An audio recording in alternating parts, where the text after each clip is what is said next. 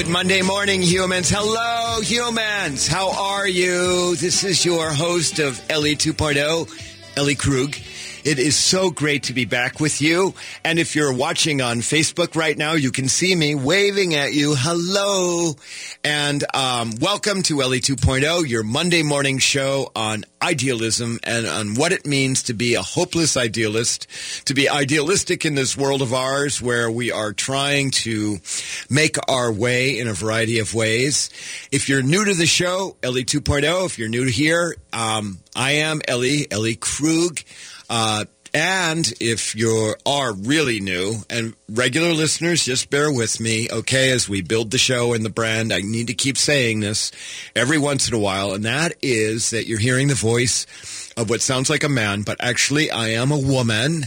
I happen to be transgender, one of the relatively few transgender radio hosts in the world, and enough about that. So, remember, on this show, what we do is we split the show between me first talking about an idealist, somebody doing work to change the world in one way or another and for the positive. And then in the second segment, I'll talk a little bit about my work as an idealist because I'm going around the country doing things.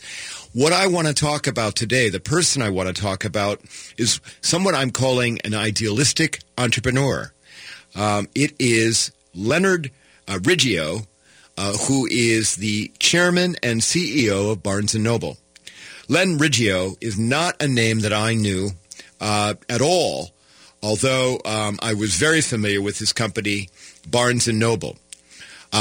He is someone who helped Barnes & Noble go from 0 to 100, and some call Riggio the Ted Turner of bookstores. Just by happenstance, I heard Riggio speak in New York City 3 weeks ago. I attended the annual book expo that they have in New York City. It turns out my daughter is a professional book reviewer on top of some other things, and she asked me to go to the book expo with her. And so I did. And on the opening morning of the book expo, Riggio spoke. You may also recall that I'm also a published author. So I had that was another show. I talked about my book. We don't need to go into that now. So I had another interest in going to the book expo for that reason. So Riggio was the kind of the lead-off speaker, the guy that helped get the book expo off the ground. And he's a real New Yorker, let me tell you. He's got a classic New York accent.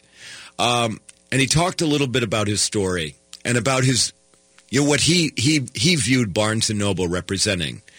And so, as he spoke, he talked about graduating from high school in Brooklyn in the late 1950s, and then going to New York University part-time, where he was studying metallurgical engineering. While he was in college, he took a job at one of NYU's campus bookstore, and so he's a college student pursuing metallurgical engineering, and that's the course he's going to take. But while working in the bookstore at NYU, he realized, or at least he believed, that he could do that job better. And as that happens with many entrepreneurs, once you get the spark about running your own business or doing your own thing, there's no going back. And I happen to also consider myself an entrepreneur as well. I've now started 3 different businesses.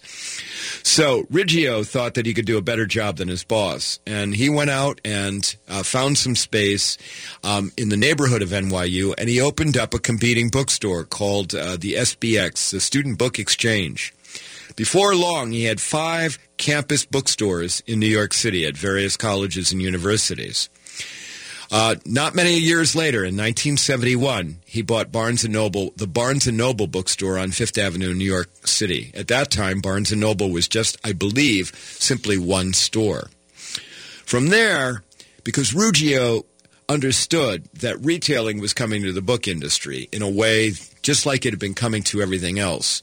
And before long, Riggio had 630 retail stores with 26,000 employees.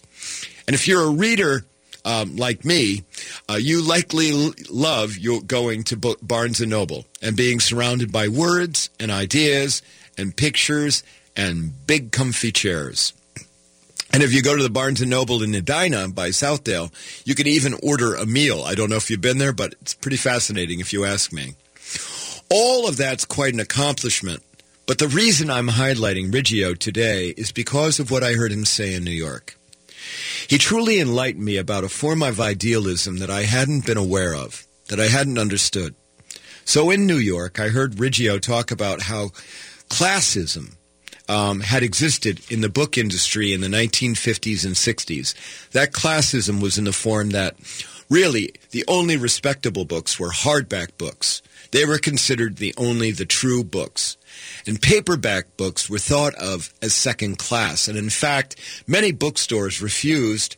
That was the older, smaller smaller bookstores refused to carry second class books that would be paperback books. And what Riggio saw was that paperback books were a way of bringing books to the masses. And he talked about this in New York. And as he was saying this, there are all kinds of wheels going off in my head. And I'm saying, you know what? I'm not just listening to a business owner here. I'm listening to somebody who had ideals and somebody who had values and somebody who actually thought about the greater good. And so what Riggio thought was that if he could get paperback books at lower prices out to the public, that they would represent a starter kit for people who wanted to learn about the world and enrich themselves. And paperback books allowed the middle class to assemble a real library. Our young listeners might not value that, but I can assure you I have a 28-year-old daughter who cherishes her books and her bookshelves. In fact, I've had the honor of helping her put some of those bookshelves together. What I loved most about hearing Riggio was when he said, quote, "A single book can change your life," unquote. And that's true. In fact, a single book can just do that.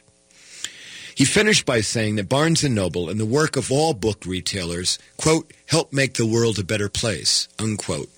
That is truly an idealistic statement and an idealistic goal. So what started out as a talk for me from some mega company executive really showed me that this guy, this Riggio guy, Len Riggio, was committed to books as an instrument for social change. And in his personal life, Riggio has shown up. I mean, he's actually not only walked the walk, I mean, actually talked the talk, but he's actually done the walk as well. You get what I say.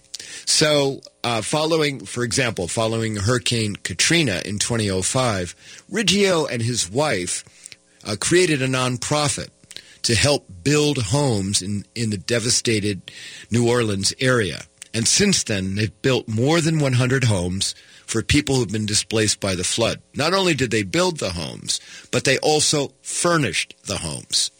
In 1996, Riggio organized and funded a Stand for Children march in Washington, D.C.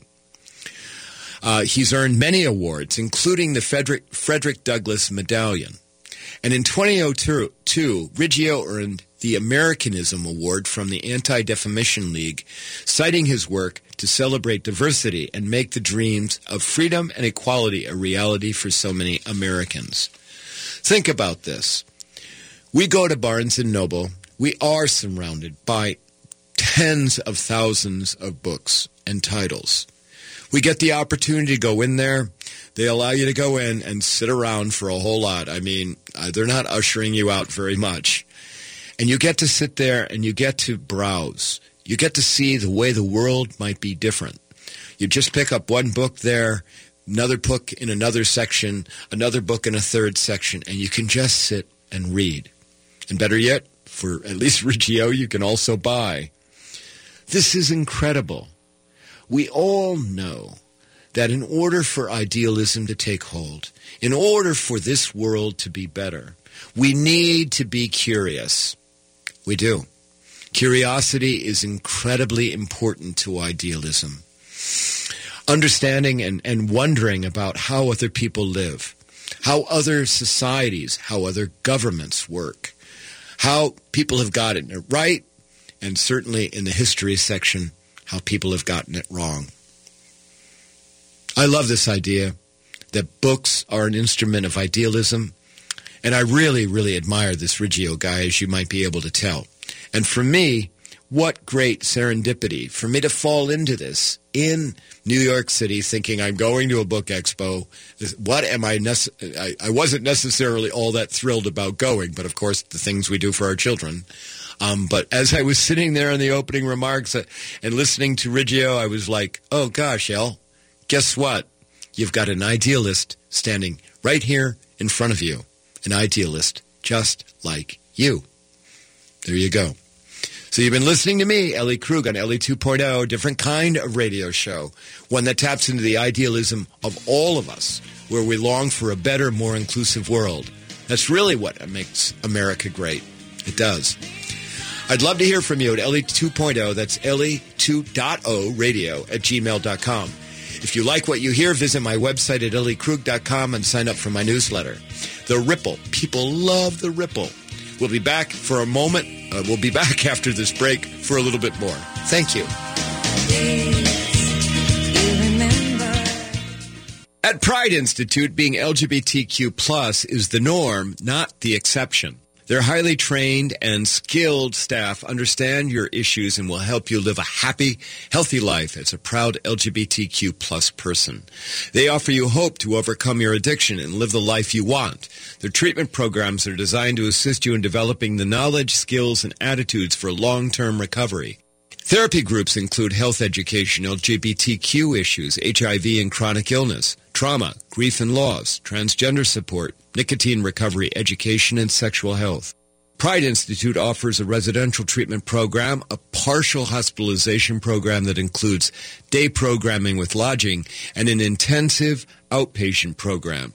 If you or someone in your life can benefit from guidance and coping skills, life balance, and other tools necessary for long-term recovery, check them out at pride-institute.com or call 800-547-7433 now. Hello, this is Ellen Krug from Hidden Edges Radio. When I'm not on the radio, I'm standing in front of audiences training about diversity and inclusion and on how to be welcoming to others who are different from us.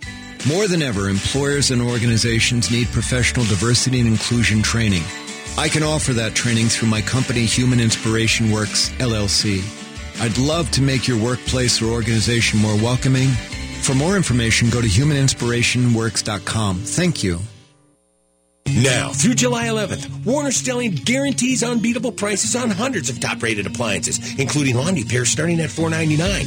Save 10% on select Bosch and KitchenAid dishwashers, then save more with free installation from our trusted specialists. Unbeatable savings on kitchen suites and all the hottest new finishes, like slate from GE and matte black stainless from LG. Buy at the lowest price guaranteed. Then relax and trust our specialists with all the rest. Through July 11th, and only at Minnesota's original appliance specialist, Warner Stellian. Get your vehicle's summertime service done at Rudy Luther Toyota. The last thing you need is a breakdown while on a road trip or heading to the lake. Regardless of where you've purchased your vehicle, Rudy Luther Toyota is your #1 destination for auto service and repair. Routine maintenance or a larger repair, easily schedule your appointment on their website, rudyluthertoyota.com. I trust them. They're fast, courteous, and they do the job right. Get your vehicle summer ready at Rudy Luther Toyota, 5 miles west of downtown Minneapolis on 394. Hi, this is Matt from the Green Home Doctors. Do your ceilings show signs of unwanted moisture? Is your home warmer than you want?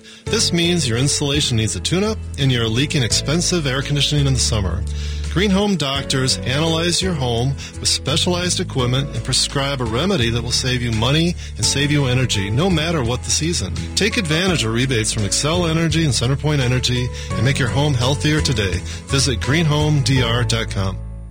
How long till my soul gets it right? Did any human being ever reach that kind of light?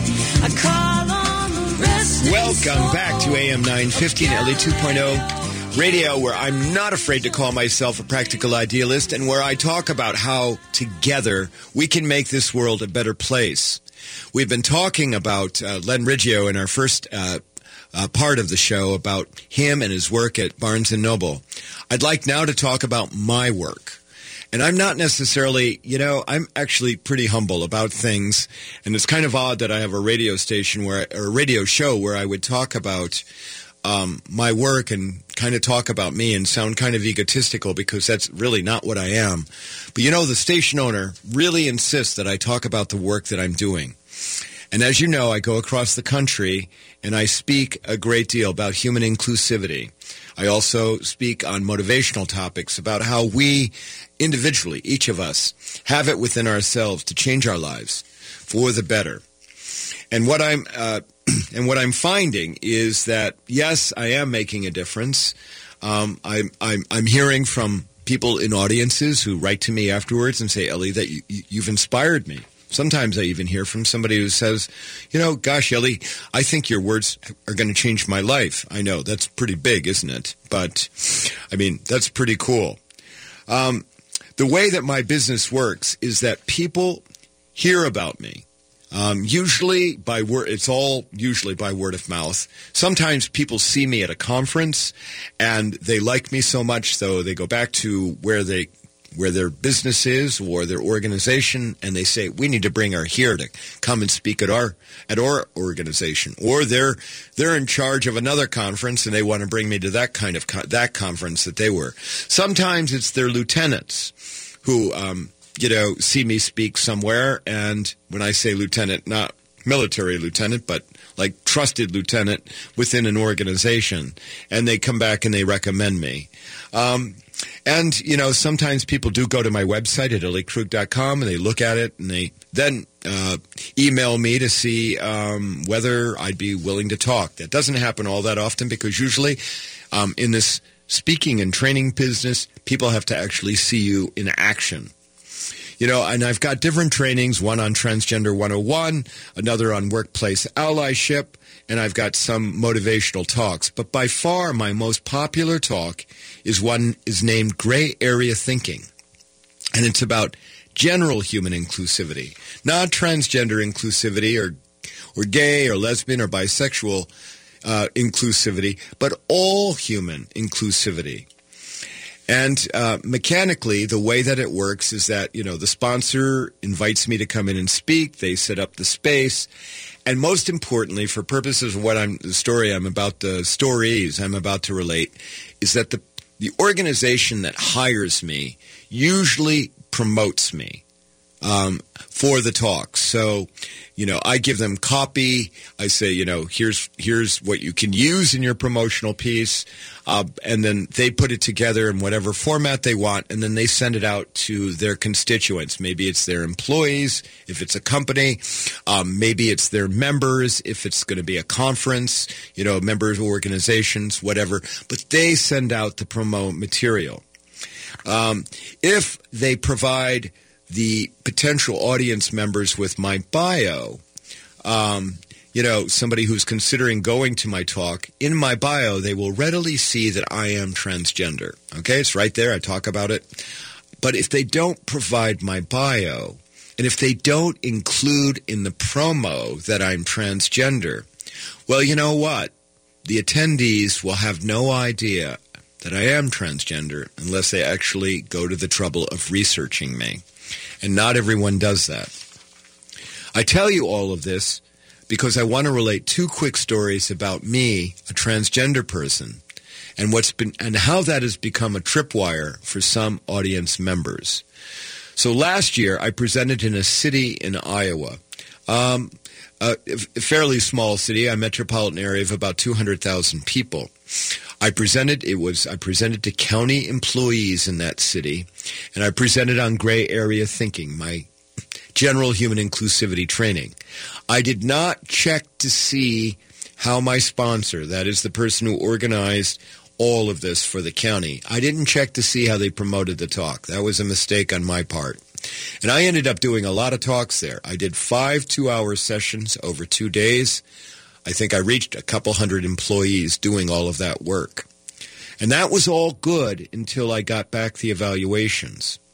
My sponsor preceded those evaluations, sending those to me by apologizing and saying that they were very embarrassed by what some of the attendees wrote. And it turned out that in the audience at these talks in Iowa, there were several people who objected to transgender humans, not just to Ellie Krug, but to transgender humans in general. One person wrote that regardless of what I thought, I was a man, not a woman. Another person wrote that God doesn't make mistakes, and I should understand that. And 3 or 4 of the people who were at my trainings, in their evaluations, well, I think they sort of liked the trainings. They misgendered me. They called me he and him. And all of this, I have to tell you, hurt. But what I came to figure out was that in the promo, when they sent it out to the county employees about Ellie Krug coming to speak, they didn't tell the audience that I was transgender. So obviously, there was some resentment by some of these folks about being trapped in a room with me for 2 hours. They trapped in a room with somebody they objected to. So I'm always learning. And I don't have the market, cornered on wisdom. And so after that, I started asking about the promos and about whether or not they include in the promos that I'm transgender. And that gets me to story number 2. Last month, I was in a mid-Atlantic city at a conference of government officials. Most of these people were elected government officials from smaller towns and cities. And there were people from all across America. And we had big cities, small towns, urban and rural, a whole mix. Given my experience in Iowa, I checked about the promo to see whether it included me as, referenced me as transgender, and they did not. They just included my name and a little bit about my background. So I have learned in those circumstances, those situations, to make a speech. And I related a speech to the audience members in which I said to them, I'm transgender. I mean, this is at the beginning of the talk. I'm transgender. And I understand that in our country today, there are some people who, on religious grounds or other grounds, object to transgender people. I went on to say that I can't imagine anything worse than being stuck in a room for 2 hours with somebody that you object to. And I said, if you feel that you need to leave, it's okay with me. I won't judge you. But I went on and I said, but I'd really hope that you would stay, that you would be willing to expand your perspective, that you'd be willing to maybe hear from me and possibly learn that just like you, all that I'm doing is trying to survive the human condition, that we have that in common. So I made that speech, and some people would wince when I relate that I did this because they're like, how in the world would you apologize for yourself? But I've just got to tell you, I mean, there's nothing worse than having somebody in your talks who doesn't want to be there. Okay, it doesn't help, and they show it, and it infects the rest of the audience. So let's get them out of there if they don't want to be there. I made that speech. I looked around. Nobody got up. 70 people in the room. They all stayed put. I thought, good, and I went forward and started the training. 15 minutes later, I watched as one person and then a second person got up and went out a side door. And I'll tell you, it really hurt when I saw it. But I didn't let it show. I am a professional. I went on and I finished the training, and people really liked it. Later, I spoke with the conference organizer about it. She had actually been in my training, and then when she saw those people leave, she went out in the hallway and corralled them to talk to them. And she told me, essentially, that one of them, yes, left because of religious objections, and the other left because they thought I was trying to force my transgenderism on them. Transgenderism, by the way, isn't a word, but people who object to trans people use it. I mean, it helped that the sponsor was unfazed by all of it, but it still, left me feeling sad. And particularly left me sad that these are government people charged with carrying out laws and duties for all humans, for anyone within their jurisdictions. And the thought that they would treat people poorly on the basis of their presentation as transgender made me wonder, how else will they treat poorly as well?